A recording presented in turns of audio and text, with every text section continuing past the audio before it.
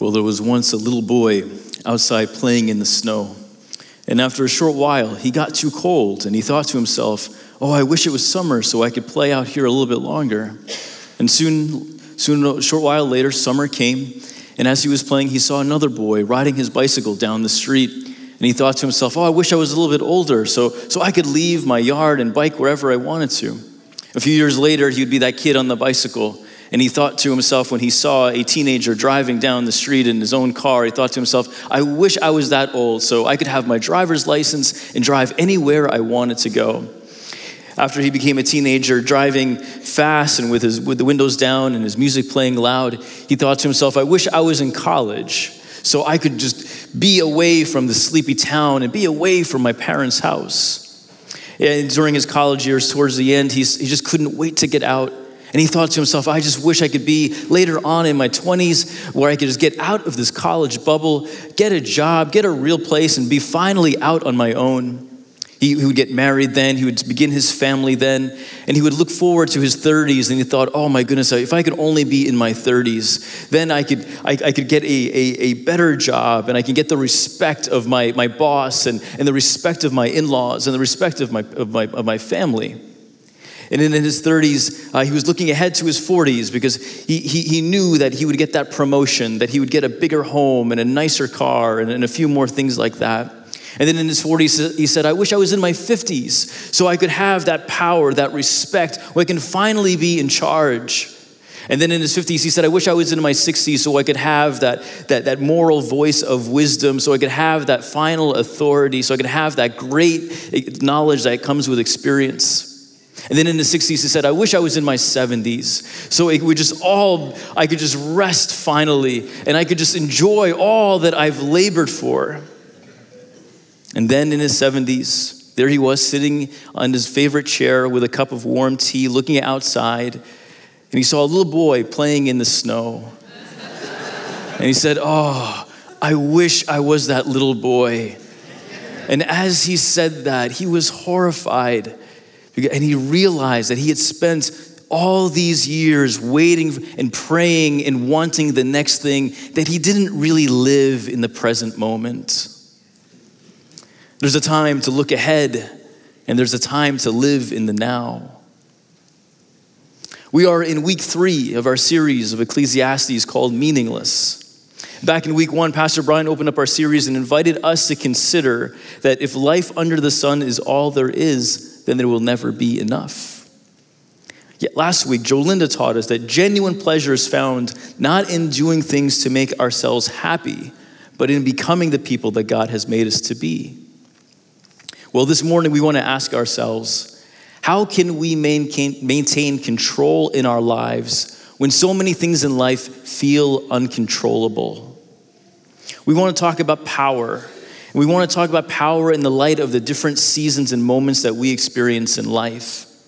What power do I actually have? What power do you actually have? And how can I leverage this power for my well-being, for the benefit of my loved ones? And is it possible for me to make a difference around here? Well, we want to look again at these familiar words in the 3rd chapter of Ecclesiastes. They were read earlier in the service, but we just want to pause a little bit more and reflect upon them.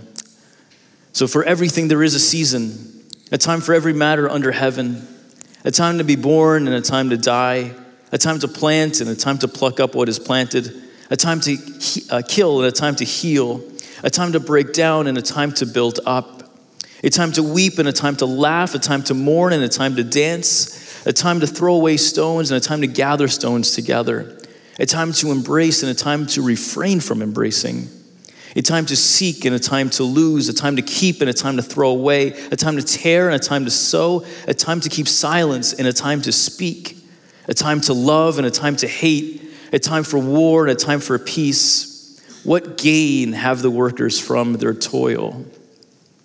Often we read this passage and we appreciate both the complexity of timing, and we also appreciate how the sentiment resonates with us. It feels right. Yes, there is a time and a place for everything.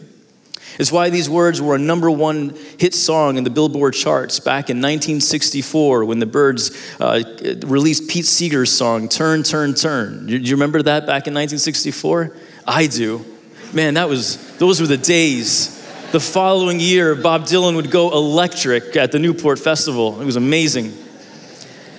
I also remember talking about this poem with the writer of Ecclesiastes a few thousand years ago, and we were talking about the 14 comparisons, the 14 contrasts that are included in here. And in Old Testament literature, whenever we see a division of 7, we take note, because there are 2 things that are happening here. One, the teacher, or in the Hebrew word that's often used, the Kohelet. The Kohelet is identifying himself as a Jewish writer, okay? And then second, he wants you to know when he uses the number 7 that he's talking about everything. And so when he uses 14, he's talking about everything, everything. There is a time for everything, everything. That's what he's trying to say. Now, repetition and re-emphasis are significant writing strategies in the ancient Jewish world. Paradox is also a virtue. Now, this passage observes that there's wisdom that is particularly appropriate. There's action that's appropriate in one moment, and then the exact opposite action may be needed in the next moment. And there's a time and a season and a place for everything and everything in between. And this makes sense to us because we know that there is a time to weep and there is a time to laugh. We know that there is a time for silence and there is a time to speak. I wonder if these words were written today, if we were looking to create our own Ecclesiastes 3, what they would look like. I took a stab at it and I wonder if it would say there's a time to press send and a time to delete. And there's a draft folder too that you can utilize. There's a time to power up and there's a time to shut down. There's a time to ask her out and there's a time to swipe left. There's a time to run the yellow and there's a time to hit the brakes. Kenny Rogers tells us there's a time to hold them and there's a time to fold them. And there's a time to give sermon illustrations and there's a time to keep moving it, right? Let's keep moving along here. And so here in verse 9, the passage then shifts back to this lament that life is vanity. What do the workers gain from all of this? Now, there's so many different directions that we can go in a message like this, but I want us to focus on the nature of control, and I want us to look through this lens of power and control. Throughout Ecclesiastes, the Kohelet is lamenting his lack of control that he actually has in life.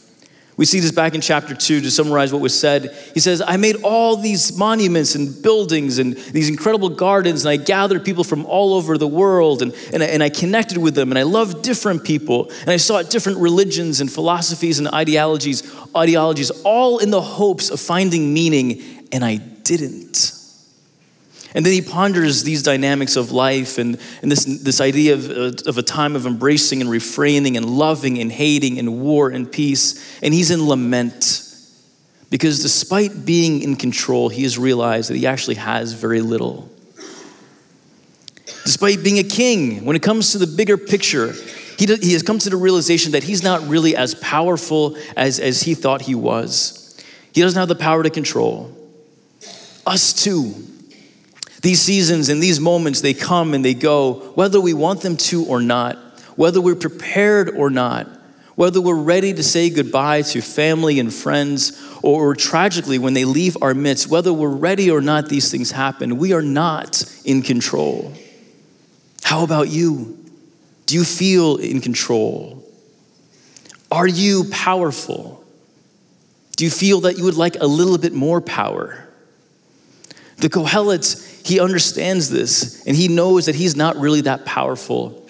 And probably deep down inside, we know that we're not that powerful either. Well, what is power?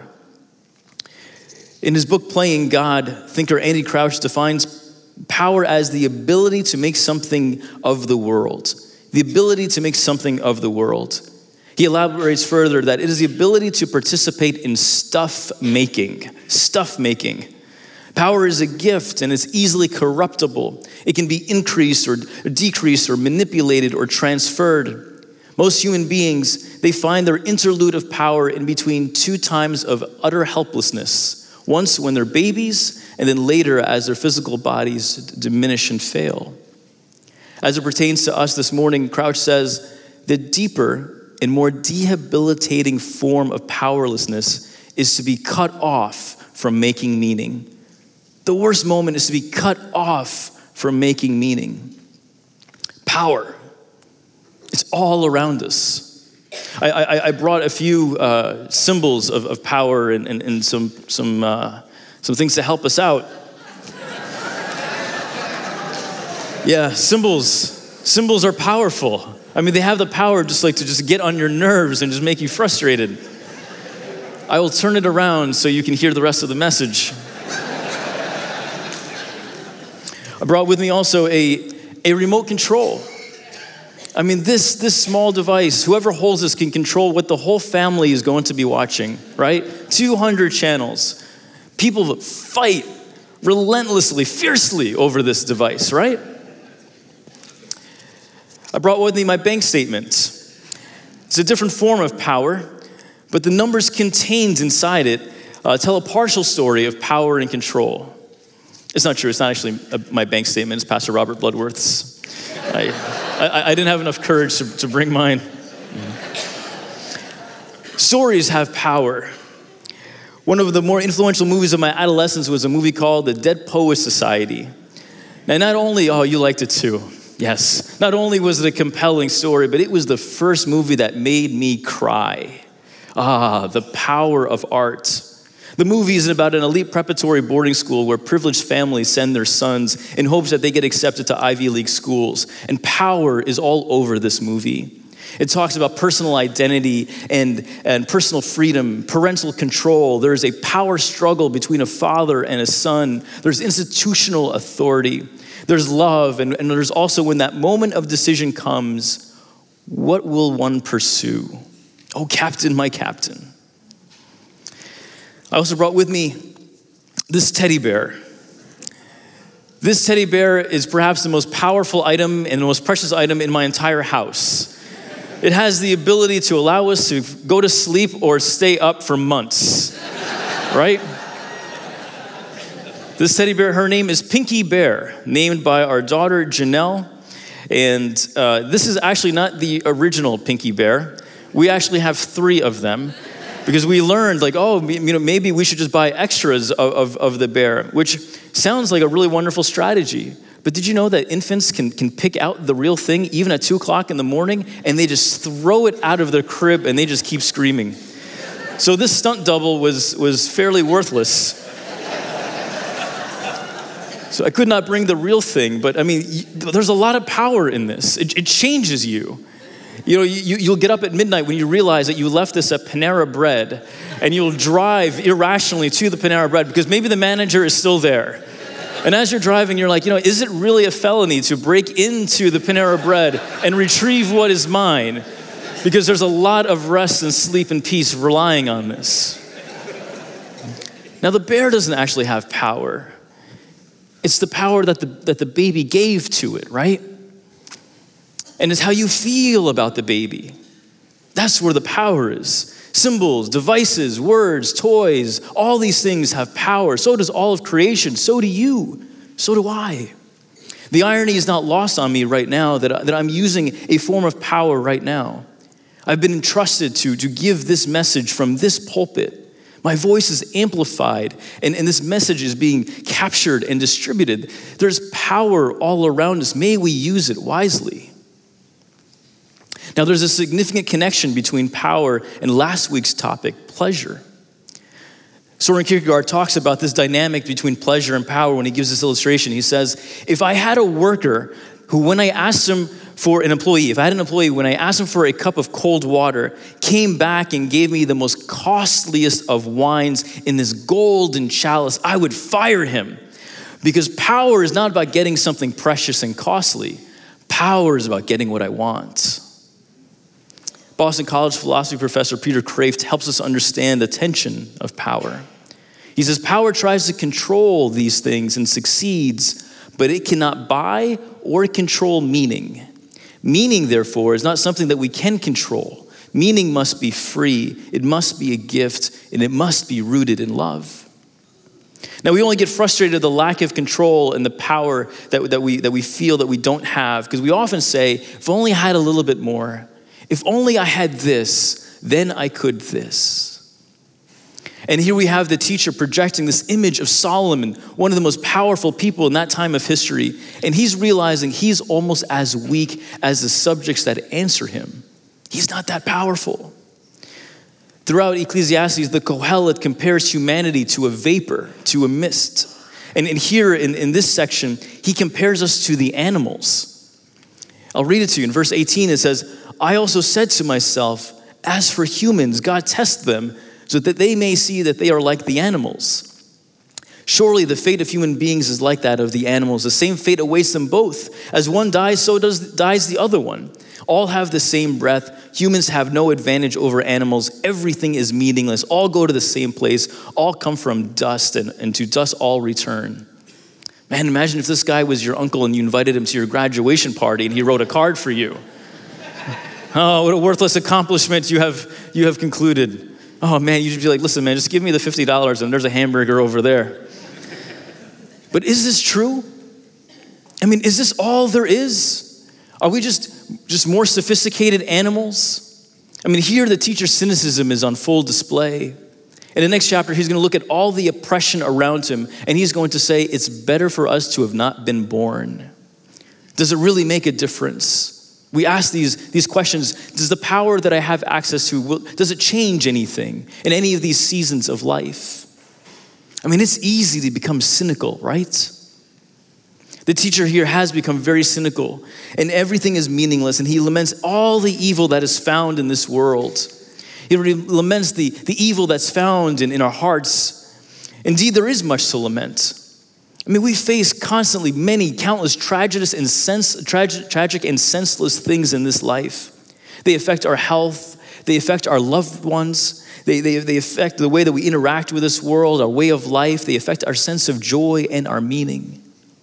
Almost every week we hear of another terrorist attack. This week our hearts are in Barcelona. We continue to pray for the nearly 500,000 and the nearly 11 million people that have been displaced in Syria. Every day we hear about another tragedy. This weekend with the officers that were killed in Kissimmee. And of course last week in Charlottesville and yesterday the tension in the Boston Commons. It's easy to become cynical, especially now in our current social political climate. Now I want to do my best not to make any overt political statements, but I do want to speak as a pastor. I do want to speak as a minister of the gospel, and I do feel compelled to call out particular moral evils to us as Christ followers. We are indeed grateful for the blessings of our nation and of the world. We're grateful for our tribes and our families. But even more so, we are grateful that our true citizenship is in God's heaven and that our ultimate loyalty is to Christ the King. And we have been given this greater calling. And so in the kingdom of God, there is no place for things like white supremacy or any form of racism or any type of hatred or counter-hatred of any stripe. This is simply not Christ-like. And Jesus calls us to something better. Now, the way of Jesus, amen. Amen.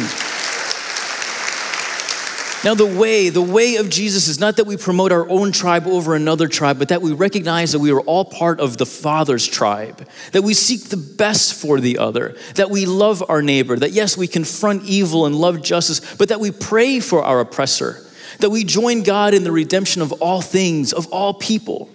And we're tempted, and I'm tempted to fall into this trap of thinking that if we only had just a little bit more power, then we can control the behavior of someone else. Then we could fix our world. But there is no such thing. There is no such power.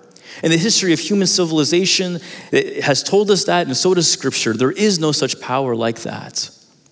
No one can make people do what they don't want to do and make it like as if it was them deciding it, regardless if they were kings or emperors or presidents or you and me. Kings have generally only been able to punish and kill people with their power, but they don't have the power to change someone's heart. And it's in this realization that we realize that we really are powerless in that way. It's here that we share the sentiment of Solomon, I'm not as powerful as I thought. And having a little bit more won't make much of a difference. So what can we do? I mean, as much as I like the book of Ecclesiastes and resonate with it so much, and I love the questions that it brings up, and I like its authenticity. I love that this book is in our scriptures. I really do. But it's incomplete. Whether it be the writer of Solomon or Solomon himself, despite all this great wisdom contained in this book, he doesn't have Jesus. And we need Jesus to help us understand the role of power and to find meaning in our lives. And so we have to turn to the Gospels. And I want to show you how he helps us understand the role of power and meaning in our lives. By turning to Matthew chapter 5, you'll recognize this passage. It reads, "You have heard that it was said, 'Eye for an eye and tooth for a tooth,' but I tell you, do not resist an evil person. If anyone slaps you on the right cheek, turn to them to the other cheek also. And if anyone wants to sue you to take your shirt, hand over your coat as well. And if anyone forces you to go 1 mile, go with them 2 miles. Give to the one who asks you, and do not turn away from the one who wants to borrow from you. You've heard that it was said, 'Love your neighbor and hate your enemy.' But I tell you, love your enemies and pray for those who persecute you, that you may be children of the Father in heaven." There's more, but the context here is in first century Jerusalem. And if you know the history, you know that the Romans have occupied Jerusalem and all of Israel. And one of the lenses of interpretation that I prefer in this passage looks at this through the dynamic that is happening between the Roman soldiers and the local Jewish population. What the Roman soldiers were doing often was bullying the local Jewish population. And so when a soldier would armed with his sword, when he would just slap a young Hebrew man, he was provoking a fight. And often the young Hebrew man was untrained, and at best, maybe he had a small knife, but he wasn't going to be able to fight back in a way that would be just as powerful. And so when the soldier would strike him across the cheek, he's asking, "What are you going to do about this?" And Jesus is saying, when you turn the other cheek, you are saying, you are not as powerful as you think that you are. You don't have the power to make me hate you. You don't have the power to make me retaliate. I choose not to hate you. In fact, I choose to forgive you by turning the other cheek. That is power. My favorite part of the section is when it talks about going the extra mile, Matthew 5:41. If anyone forces you to go 1 mile, go with them 2 miles. It was Roman law that a soldier could require you to carry their gear for a mile. And some commentators paint this picture that the soldiers would gather a group of older gentlemen, and as a form of mockery, they would give them their gear and their armor, and they would just hold on to their sword, and they would force them to walk this mile. Jesus is saying, walk that mile with no complaints. And when you get to the end of that first mile, tell them that you're choosing to walk with them a second mile. Now, I want you to actually picture this, because this is a bit bizarre. At the end of the first mile, he keeps holding on to it, perhaps, and the gentleman perhaps says, "Hey, the first one was required. The second one I'm choosing to do. I thought in this next one that maybe we could talk about our families. I'd like to know where you're from, how you're doing." All of a sudden now that they're a little bit more equal, the soldier himself would probably be perplexed and think this is some form of a trick, but he has a dilemma right now. Because does he command the gentleman to put down his heavy stuff? "No, I want to carry my heavy stuff right now. Please go away." Or is he neutralized by this? Who has the power here? I remind you, one person actually has a sword, and the other person is empowered by love. That's the brilliance of Jesus' teaching here. In the face of a literal adversary, Jesus is saying you disarm the adversary by turning that individual into a friend. Not with force, not with manipulation, not even necessarily with a social political solution, but with the power of God's love. That's brilliant. There's a time to speak up, there's a time to vote, there's a time to act our conscience, and there's a time to walk the extra mile. This is where you and I can find the greater power, the type of power that makes a true difference in this world. It's when we pursue the greater power of God that we can find meaning and show it to others. It's when we pursue the greater power of God that we can find meaning and show it to others. This is the type of power that leads to flourishing. This is the type of power that is good for the world. This is the type of power that is truly a gift from God. Now, I know that sounds really good in a sermon, but does this work in everyday life? There are two circles that I would like to show you that perhaps might help us as we navigate through all the things that come our way. On the left is a circle of concern, and on the right is a circle of control. On the left is how you react reactively, and on the right is how proactive people act. The circle of control on the right, you'll notice, is things that you can control: your attitude, your enthusiasm, where you work, where you live, what you read, leadership positions, and other responsibilities that you hold. You control the things that are in the circle on the right. The circle on the left, you can't control. That is why it's called the circle of concern. You can be concerned about the behavior of others, but you can't control them. You can be concerned about the news or the economy or natural disasters, but you cannot actually control them. In our sincerity, in our passion, in our desire to do good for our families and our friends and in the world around us, we have this tendency to reach over into the circle of concern and try to manipulate those things, but we cannot do that. It's often here actually that we do damage. It's here when we realize the futility of our control. But in the circle of our own control, that's where we can make the difference. Ecclesiastes 3 tells us there's a time and a season for everything. And perhaps some of the things that come into our way, if we apply this paradigm, we'd have a greater sense of what we can do. As it relates to what's going on in our nation, I would love for you to save the date for an event that we have coming up in October called Q Commons, because the theme is healing our divided nation, and it's taking place here at our Lexington campus on October 26th, and there'll be much more information to come. But again, we're going to have this framework of what we can control and what we cannot. Now, we talked about a lot of things this morning, and I want to see if perhaps by telling a story that we can bring some of these things together when it comes to different seasons and the type of power that we have. I want to tell you a story about a few friends that I've known for most of my life, and that the society probably wouldn't consider them to be that powerful, but in the kingdom of God, they truly were. I want to tell you the story about my friend Roger. I met Roger on the first day of 10th grade. I saw him as I got off the bus, and he was making his way to school. I was a little bit ahead of him, and he stood out in the crowd.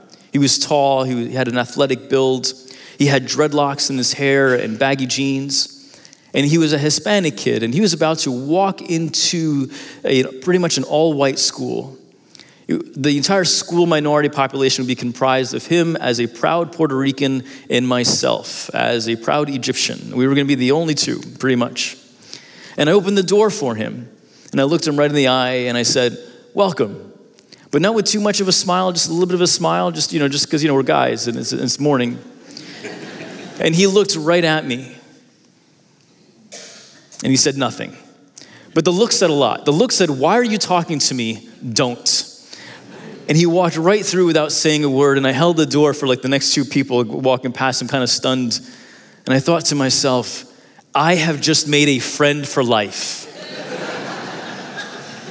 It turns out that Roger was from Jamaica, Queens, New York, and that was his first day of school, and he was in a lot of trouble. His parents had kicked him out of the house. He was in some legal trouble, and his aunt here in northeastern Pennsylvania was taking him in. But he had quickly outstayed his welcome there too.